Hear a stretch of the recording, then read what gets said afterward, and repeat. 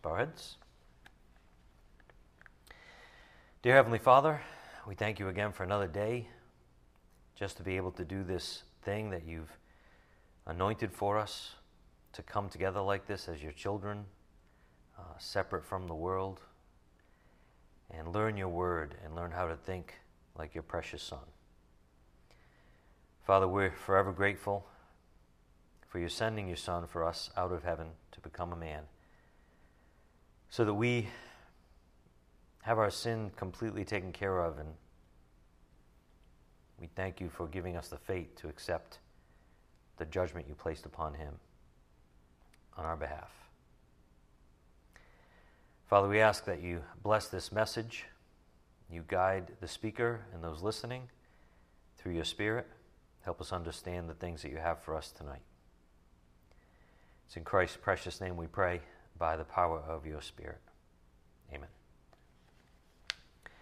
Who will separate us from the love of Christ? Part 9.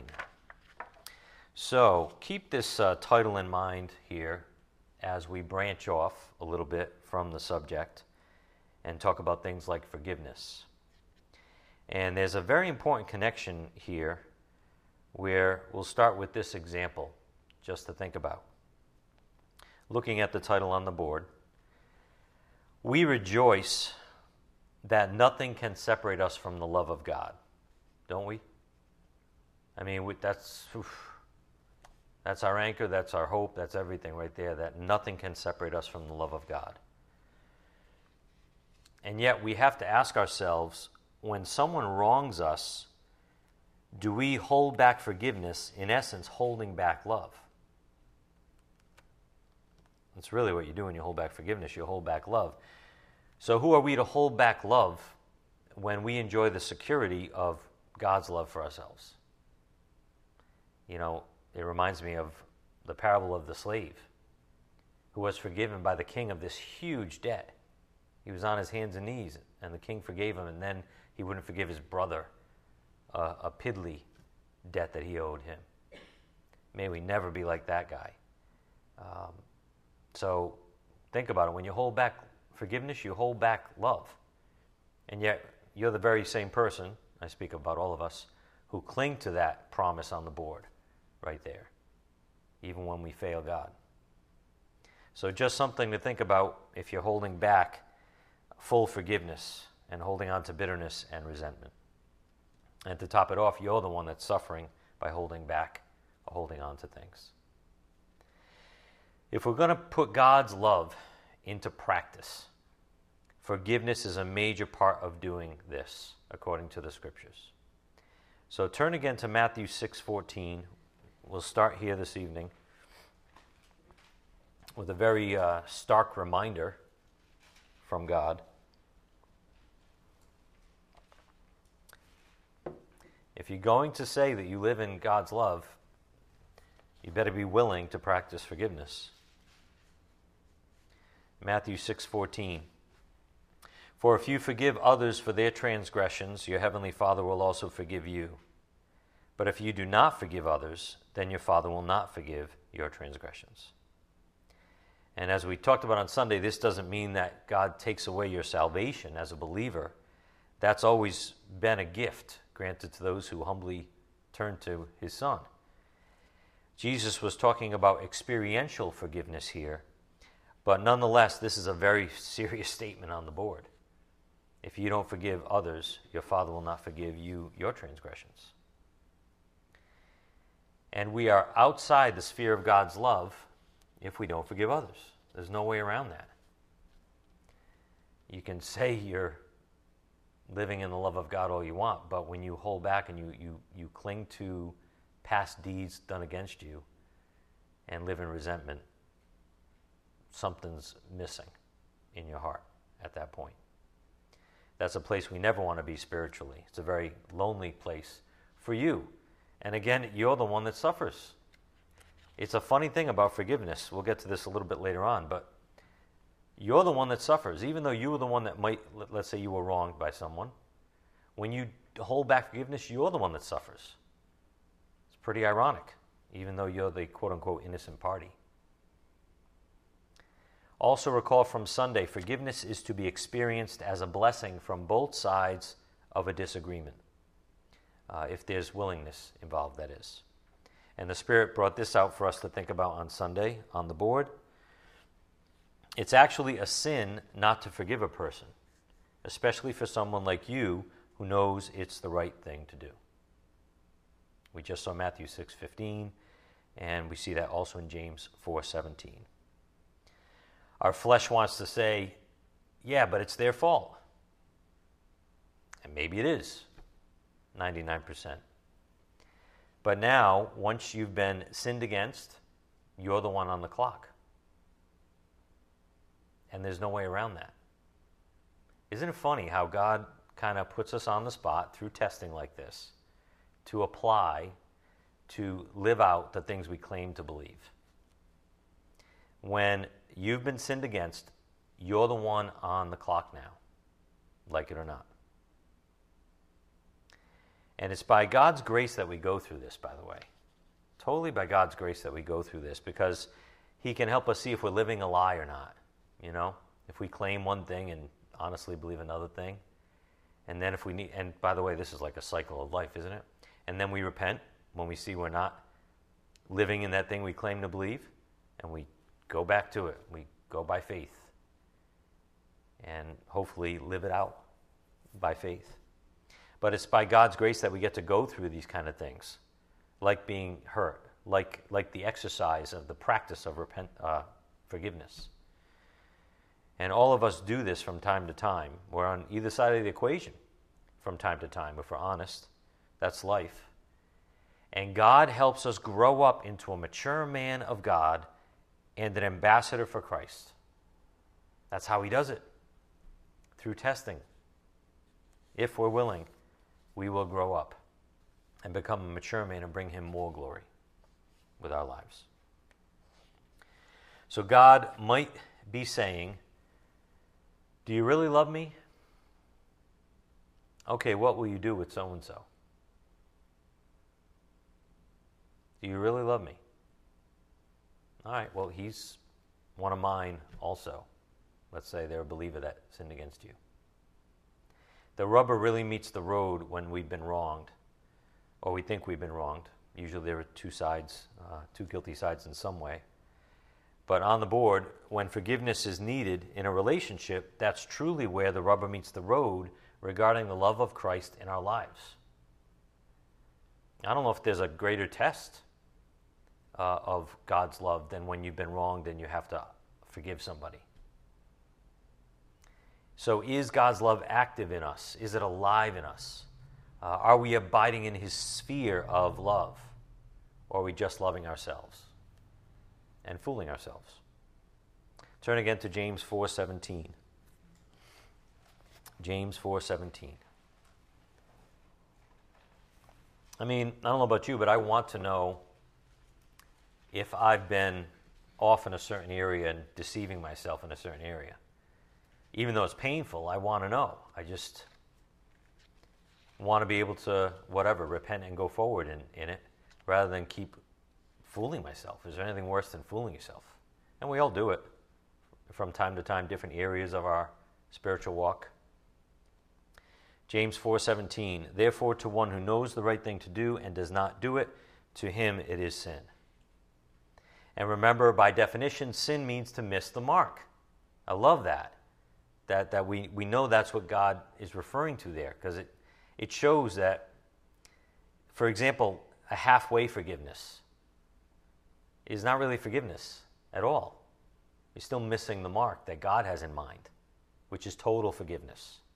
You know, no strings attached on the board. When we hold on to things, we miss the mark of God's forgiveness.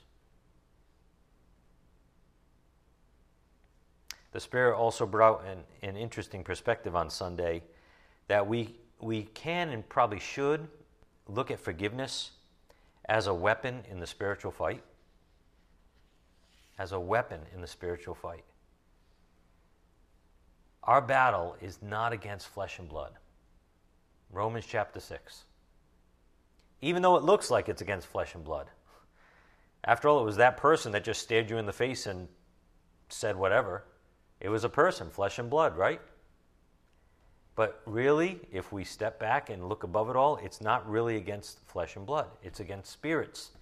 For example, a spirit that motivated that person to do something evil. You see, like there's something beyond what we see. So how will we defeat the attacks of wicked forces who have attacked us and the one who has wronged us, by the way? How about wielding forgiveness as a weapon to extinguish the fiery darts of the evil one? You know, almost like a fire hose, if you want a visual. I mean, it's going to extinguish it. That's the power of forgiveness.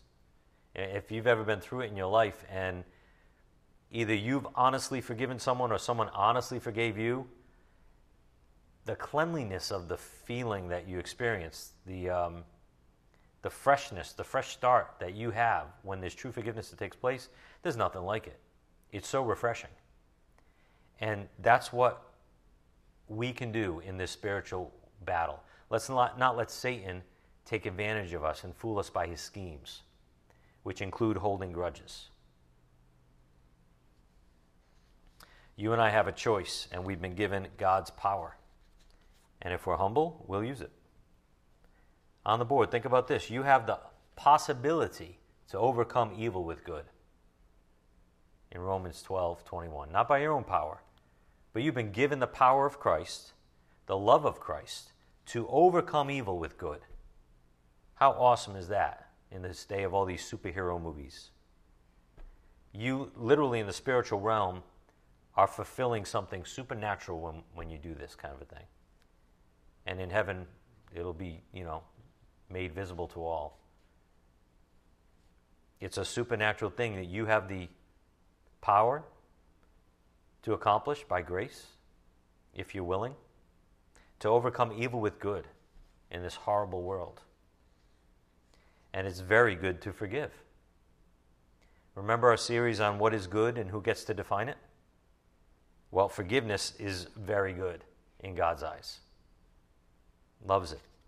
Loves when his children operate in it instead of play tit for tat or hold back love. So this is from the God of mercy, let's not forget, that forgave all of your sins. And so we have to examine our own hearts before the Lord. This came out on Sunday as well in similar words on the board. Forgiveness acts graciously. We may need to repent towards God, and then as a forgiven, selfless person, someone abiding in Christ's love, we are willing to bear another's burdens, even their weakness or inability to take the high road. So let's say someone sinned against you, and they should be taking the high road. They should be at least apologizing, but they're too weak, or they're too immature, or whatever's going on. Well, it's an opportunity. Forgiveness, again, is an interesting thing. It's often the quote-unquote innocent person reaching out to the guilty. It's often the offended person that has to take the first uncomfortable step in love. But you're on the clock when you're sinned against. It's a test from the Lord. Not a bad way to look at it. So again, on the board, we may need to repent towards God of, for example, lack of forgiveness in our own heart. And then as a forgiven, selfless person, someone abiding in Christ's love, we are willing to bear another's burdens, even their weakness or inability to take the high road. Go again to Galatians 6:2.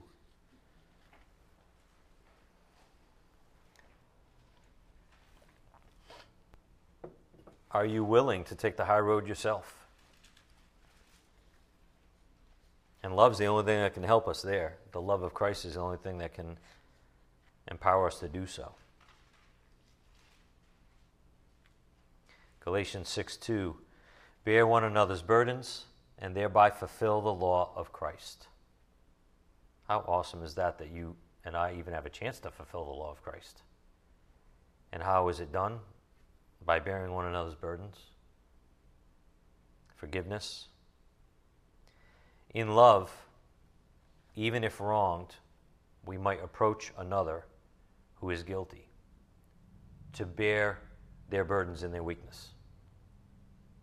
Yeah, it's difficult sometimes, but it's usually only difficult because our pride is getting in the way. And we're not to approach someone who's weaker with a judgmental heart either. Like, they're weak, they're a loser, or whatever. As our flesh, wants to rear its ugly head and play positioning and say we're a little bit better. The right attitude is they're your brother, they're your sister. And above all things, you want to see restoration no matter what it takes. That's the heart of Christ. So pray about it. Pray about it hard sometimes, right? When you're stuck in that thing called resentment, we need to really ask for his help and ask for him to shed light on the subject, particularly his love. The gracious person might say something like this: I apologize for my part in this. What do you think? Do you see that you've harmed me also? Again, taking that first step is tough. But is anyone truly, totally innocent? Let's forgive each other and move past this. Life is too short to hold grudges. Let's start over. This is in the past. Another key emphasis of the Spirit on Sunday is this: do we see how practical God is? Do we see how practical God is? And what does this mean? Practical. Sometimes we might have an idea of what a word means, but not wholly. And that's why we might go home and consult the dictionary whenever we're not 100% sure about what a word means. So I say this because, for example, the Spirit is trying to get a point across to us through our pastor, right? And our pastor might use a word because it's the perfect word that gets a certain point across that the Spirit's trying to say to us. And we might think we know what it means. Kind of know what it means.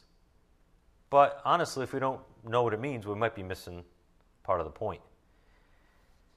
Practical might be the perfect word to use to describe a thought that the Spirit is trying to get to us. But if we're lazy, we're going to miss out on the point the Spirit's trying to make in our souls.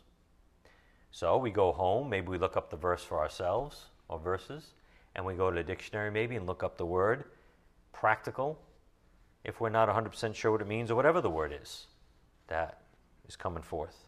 So let's go to the dictionary and make sure we know what this word practical means on the board.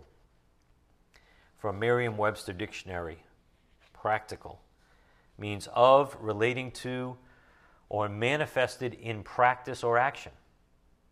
Not theoretical or ideal. A lot of Christians are theoretical or ideal. And it's all about, thinking everything, but there's no doing that God wants you to do. It's all like claiming the love of God but living for yourself. So practical, again, refers to practice or action. Not theoretical or ideal. Number 2, actively engaged in some course of action or occupation. Practical. Capable of being put to use or account. Useful. You might see a tool, or someone gives you a tool, and you say, oh, that's practical. What are you saying? I could use that to do something good. So that's what the Spirit's been saying about the Lord and his plan. Overall plan for us. It's extremely practical. We might say being practical is a willingness to put truth into action, a willingness to live something out in life. And in this case, we've been talking about God's love and forgiveness in particular. Living these things out, being willing to live these things out, to realize that they're not meant for us to hoard. They're meant for us to spread and to bring glory to God with his power, with his love, with his forgiveness. So on the board, our God is a very practical God, so much so that he didn't just talk about love, but he sent his Son to die for us. God proved his love by his selfless actions for our well-being. That's very practical. It doesn't get any more practical. And so God wants us to live the same way, to actually live out his love towards others. You might actually have to get in the car and drive somewhere, as came up on Sunday. You might actually have to do something. Go out of your way, the things you want to do. Sometimes you just don't, quote unquote, feel like it, but that's your selfish flesh saying, but I want to do this right now. I want, this was my plan. Don't interrupt my plan for my day. So it takes humility, doesn't it? It takes praying, because those honest feelings, quote, for whatever you want to call them, that come up within us, and it's so easy to put things off. And I'll do it tomorrow, or someone else will take care of that person in need, even though I'm the one that God brought it to my attention. But God wants us to live it out like Jesus lived out love. The Spirit of Christ says, whatever it takes. Practice what you preach. Right? Practice what you preach. Practical. If people's lives are on the line, if there's dysfunction in the body that you can do something about, or there's someone in need and it's within your power and it's been brought to your attention, why not pray about it and do whatever it takes? Step out by faith and trust God to give you the power to cover your back, etc. Which one will we choose to live in? Okay, for example, laziness or love? Selfishness or forgiveness? Which one do we choose to live in when we're presented an opportunity? Kind of like right there, again, brought to your attention by the Holy Spirit for some reason, somehow. What will you do about it? Are you willing to pray about it and do whatever it takes? Because Christ did. Christ just did. How many days was he overwhelmed with the amount of people approaching him? Overwhelmed, crowds pushing against him. How tired do you think he was in his flesh as a man? And yet he kept going out in the midst of them. He said, look at the people. I was going to go do this thing, but look at all the people coming my way. They need me. And he would go to them instead. So Jesus lived out this thing called love for our example, for our salvation and for our example. He's our greatest example as he perfectly obeyed the Father's will all the way to the cross. And we talked about this on Sunday. God loves obedience. And God even demands obedience. As we know, the wrath of God comes upon the sons of disobedience. Colossians 3:6. Christ is the polar opposite. Jesus learned obedience from the things which he suffered. In Hebrews 5:8.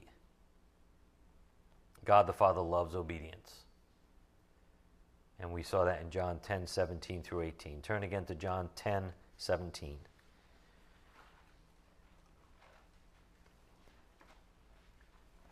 God loves obedience. Why? Why does God love obedience?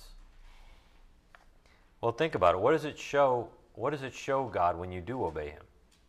When you choose to live in his commands? John 10:17. For this reason the Father loves me, because I lay down my life so that I may take it again. No one has taken it away from me, but I lay it down on my own initiative. I have authority to lay it down, and I have authority to take it up again. This commandment I received from my Father. And Jesus, out of love for his Father, obeyed the commandment. He knew what his Father's wishes were. Now what do you do with it? We know our Father's wishes are that we forgive others without any strings attached. Now what do you do with it? Right? We might say on the board, obedience makes love practical. Obedience makes love practical. Without obedience, God's love isn't put into practice, is it? Without obedience. Okay, God says, I'd like you to do A, B, and C. Without obedience, God's love isn't put into practice. Actual doing. Actual, a show of gratitude, maybe. When we do something, when we obey God, it's a show of gratitude. It's a show of love to the Father that knows all things best for us. So just something to think about. Obedience makes love practical. What did the Lord say to us? If you love me, you will keep my commands. In John 14. In other words, if you don't keep my commands, how do you say that you love me? How do you say that you trust me even? On the board, Luke 6:46 through 48 in the NIV. Jesus said, "Why do you call me Lord, Lord, and do not do what I say? I will show you what he is like who comes to me and hears my words and puts them into practice. He is like a man building a house who dug down deep and laid the foundation on rock." And you know the rest of it. The humble, obedient person builds his house on the rock, who is Jesus Christ, who is love. That's what the humble person does. He actually does what he says he believes. Again, why do you call me Lord, Lord, and don't do what I say? It doesn't make any sense. So Jesus says our actions reveal where our heart is. On the board, God is practical. Our God is very practical, a very practical God. And he has expectations regarding the one thing that keeps us inside the sphere of peace and love, obedience. See, we don't realize it from our human, fleshly point of view. How does obedience keep us in the sphere of love? That doesn't make sense to the natural-minded man. But it does from the spiritual point of view. He has expectations regarding the one thing that can save us, quote unquote, deliver us in time, obedience. Because that's where we stay in the sphere and we enjoy his peace and his love. Like a father-son relationship. Think how sweet the father-son relationship is when the son obeys the father.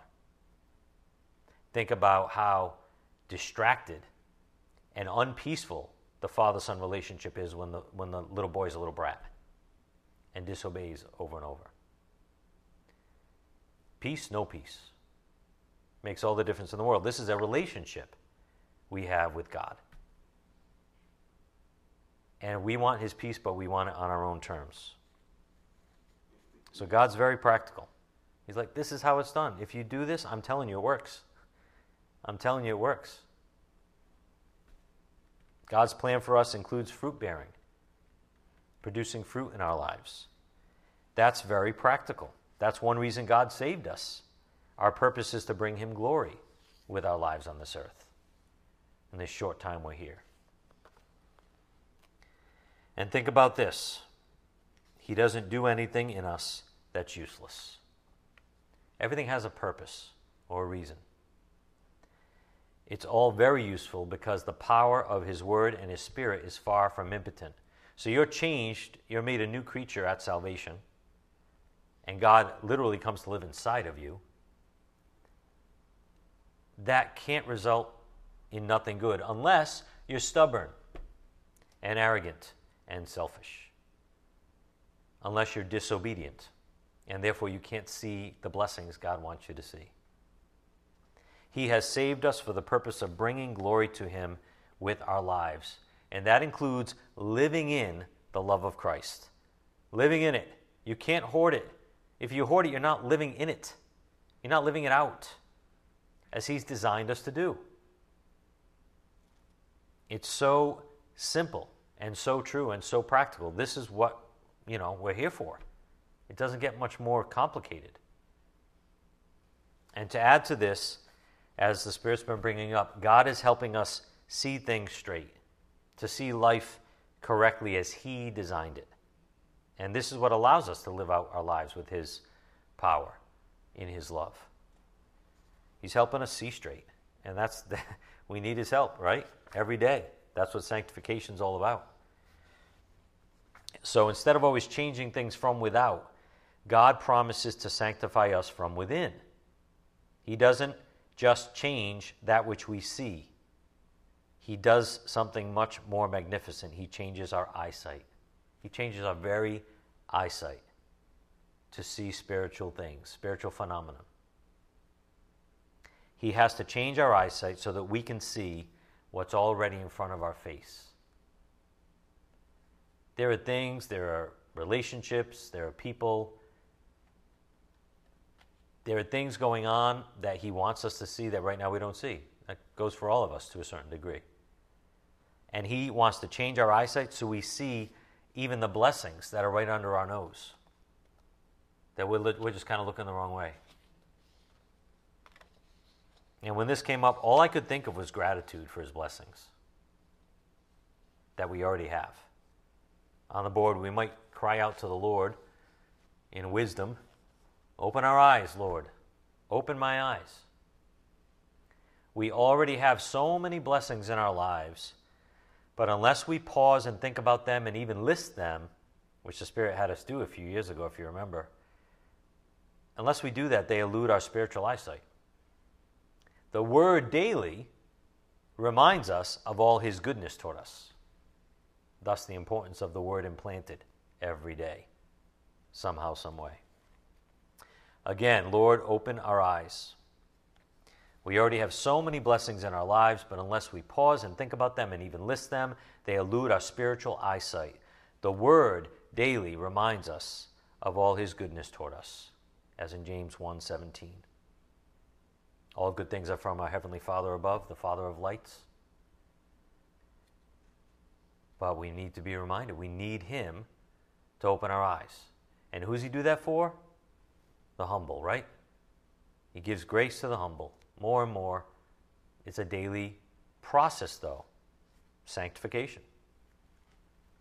So God's Word and Spirit opens our eyes, wakes us up, even gives us simple reminders along the way, like look down, look up. You're missing it.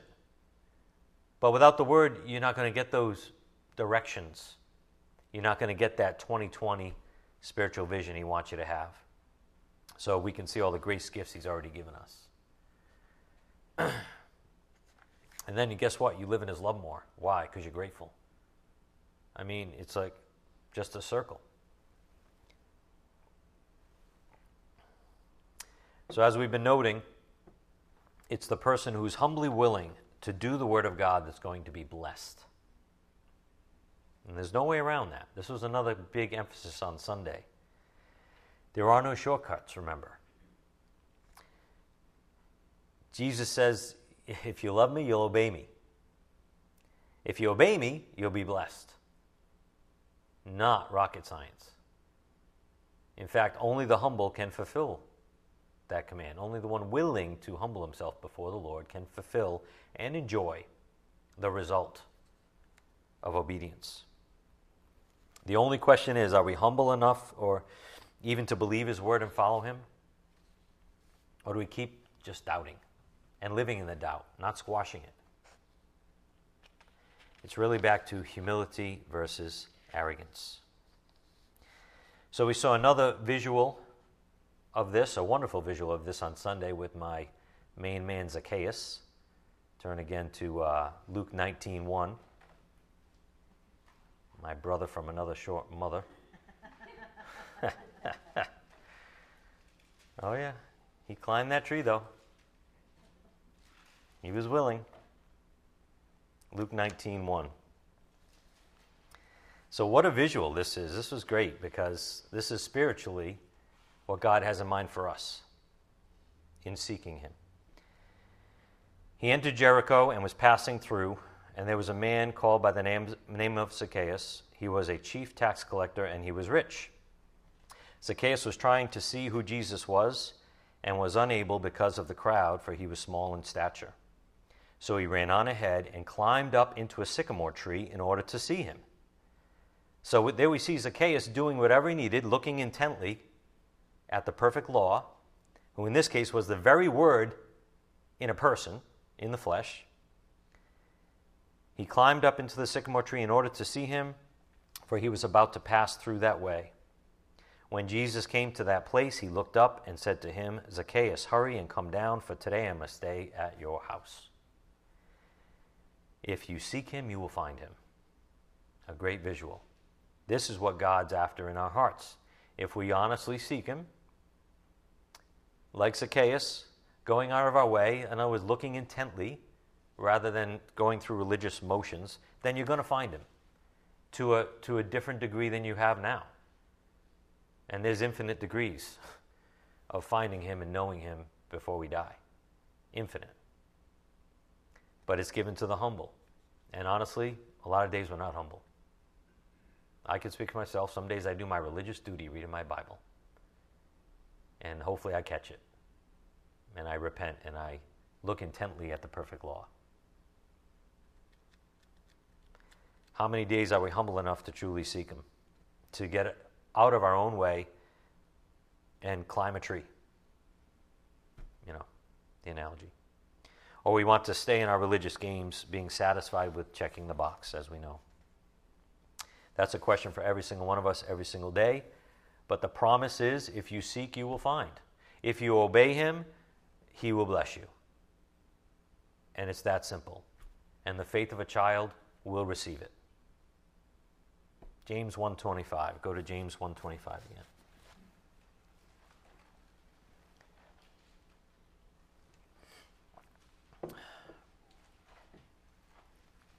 There are no shortcuts. There's no way around this. And thank God for that. He's not a God that plays games. He's very practical. And his promises come true. If you do this, I will do that. James 1:25. But one who looks intently at the perfect law, the law of liberty, and abides by it, not having become a forgetful hearer, but an effectual doer, this man will be blessed in what he does. Very straightforward. Think about it. God blesses us when we live in his word, when we practice it. The word says someone who hears the word but doesn't practice it is a pretender. The word of God is designed to be used in the dynamic battlefield called life. It's designed to be used as a weapon. Ephesians 6. Use it. The sword of the Spirit is the word of God. Remember that? The sword of the Spirit is the word of God. What do you do with a sword? You don't keep it in the sheath. God's given us this stuff to live life in a dynamic way and bring him tremendous glory. Even you, who don't think you can. Remember, we're called to be useful to the Master for every good work. Useful. Practical. That was one of the definitions of practical. Look at James 1:26. If anyone thinks himself to be religious and yet does not bridle his tongue but deceives his own heart, this man's religion is worthless. There's the gum flapper. But, in verse 27, pure and undefiled religion in the sight of our God and Father is this, to visit orphans and widows in their distress, and to keep oneself unstained by the world. You see, there's doing that is necessary. There's no such thing as a spiritual couch potato. Because you can't be spiritual if you're a couch potato. You're like inactive. The spiritual life is, again, it's a dynamic thing that God is designed for us to live out in love. On the board, as James wrote, the person who earnestly desires God's word and to do his will, to him goes the blessings. For example, supernatural peace. Supernatural peace. Beyond your comprehension. He wants us to enjoy it. But only the obedient get that. Receive that. As we begin to close our lesson, let's talk about God's blessings for those who humbly live in obedience to his commands. Turn again to Philippians chapter 2. Philippians 2.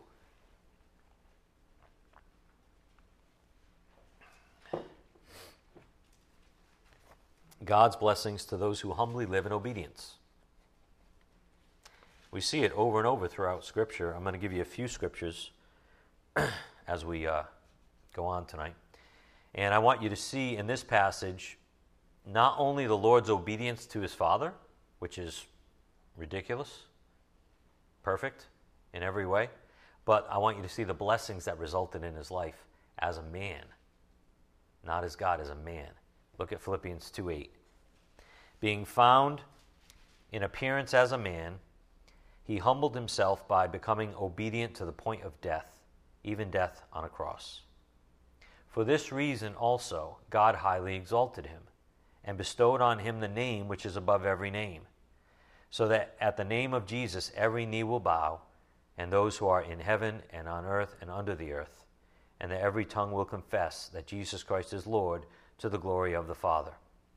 Do you see the promotion he got due to his obedience in verse 8? It says in verse 9, for this reason also, that he obeyed the Father's plan, followed all the way through, didn't quit. For this reason God highly exalted him and bestowed on him the name which is above every name. And so we have the great example of love in our Lord and Savior, practiced in obedience.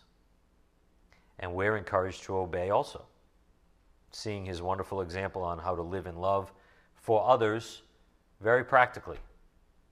Very simple. Help someone. It can be as simple as that. Help someone when you know someone's in need. Or ask for needs. When's the last time you asked the deacons in the church, who's got a need? Or what do you need help with? Or whatever. Like, who needs help? It's a choice, folks. God's designed us to live out this thing called love and forgiveness. Look at Philippians 2:12. So then, my beloved, just as you have always obeyed, not as in my presence only, but now much more in my absence, work out your salvation with fear and trembling. For it is God who is at work in you, both to will and to work for his good pleasure. For his good pleasure. And it's at this point we have to remember, God is perfect. He doesn't forget anything that you choose to do for him and for his glory. He doesn't forget one thing.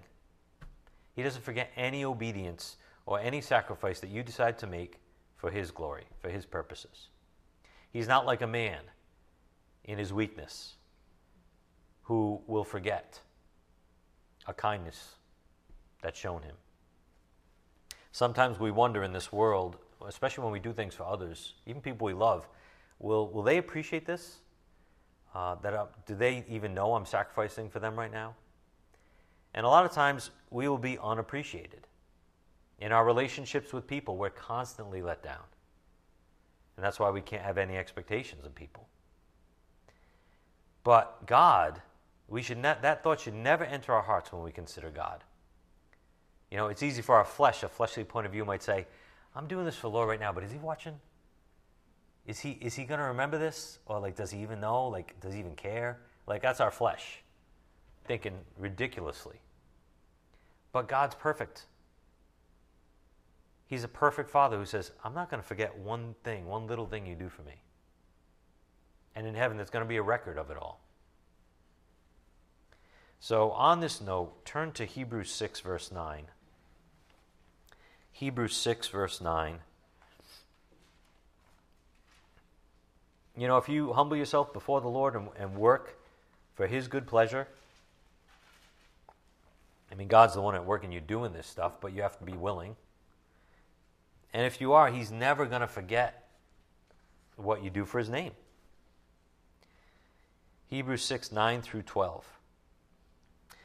But, beloved, we are convinced of better things concerning you, and things that accompany salvation, though we are speaking in this way.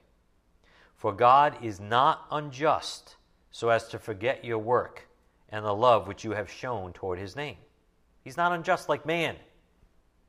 You didn't do good enough there. Did you really finish that? No, you're not going to get any reward. He's not unjust like man. He's perfect. He's not going to forget your work and the love which you have shown toward his name, in having ministered and in still ministering to the saints. And we desire that each one of you, show the same diligence, so as to realize the full assurance of hope until the end. Diligence, huh? Sounds like practice to me. Practice what you preach. We desire that each one of you show the same diligence, so as to realize the full assurance of hope until the end. Sounds good to me. I don't know about you, but I want full assurance. I don't want partial assurance. Like, again, there's always different levels or places to go in his peace, as long as we're alive. So verse 12, so that you will not be sluggish, but imitators of those who through faith and patience inherit the promises. Who does God bless? The man that's obedient to him, humbly obedient. Again, but imitators of those who through faith and patience inherit the promises.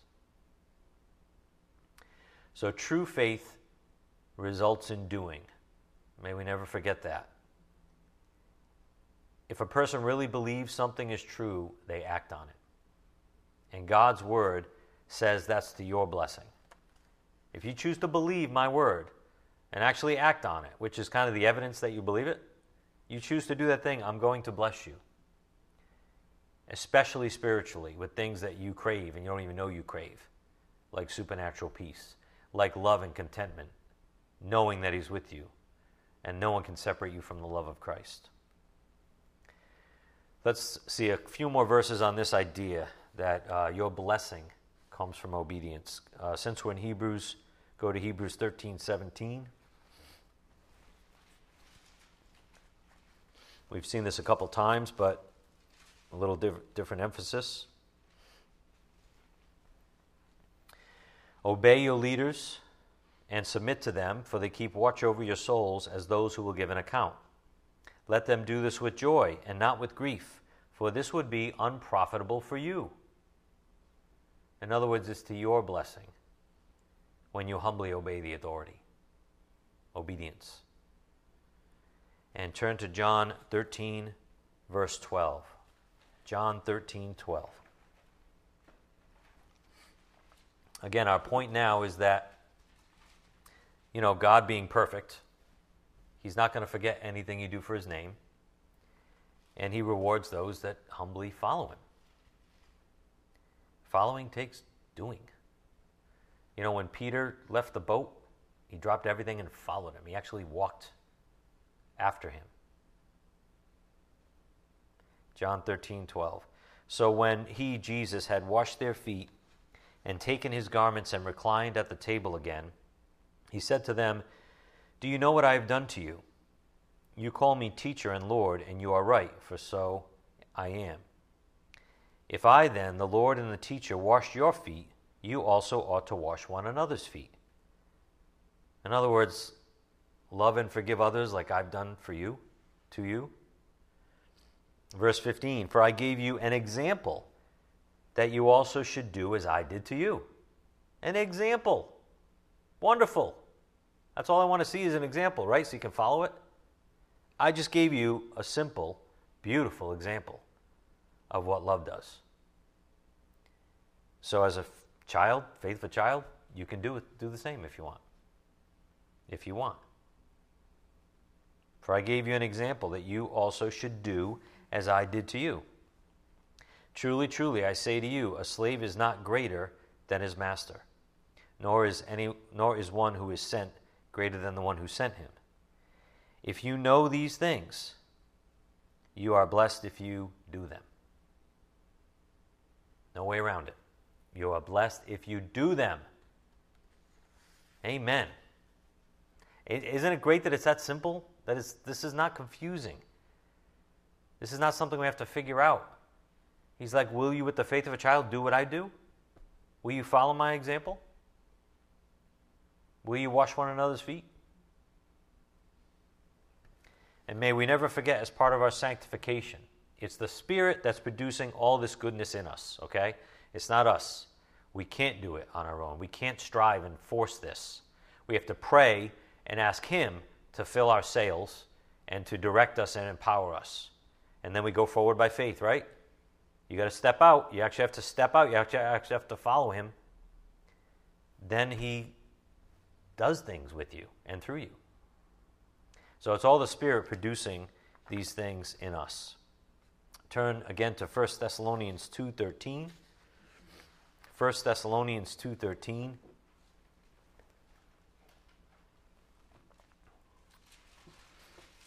Remember, it's always His work in us as He continually gives grace to the humble. That's a daily thing. 1 Thessalonians 2:13. For this reason we also constantly thank God that when you received the word of God which you heard from us, you accepted it not as the word of men, but for what it really is, the word of God, which also performs its work in you who believe. Notice the word performs its work in you who believe. On the board we saw the word performs on Sunday from energeo. It means I work, am operative, am at work. Sounds like the definition for practical in the beginning. Am made to work, accomplish. Middle voice, I work, display activity. So it's the Word of God that does this through us who believe. There's our part in it, right? Faith, humility. So coming full circle as we close, the goodness of God's work in us, being lived out practically, begins with living in love. That same love that He promised to us for all eternity. The same love that we believers cannot be separated from. Living in that love. So let's love one another from the heart, as Scripture tells us to do, as brothers and sisters in Christ. We're no longer who we were, you know. That's how we have to look at each other, despite our failures and faults and letting each other down. Let's love one another from the heart because we're Christ's own adopted children. So we'll close with this verse in 1 Peter 1, verse 22. Go to 1 Peter 1, 22.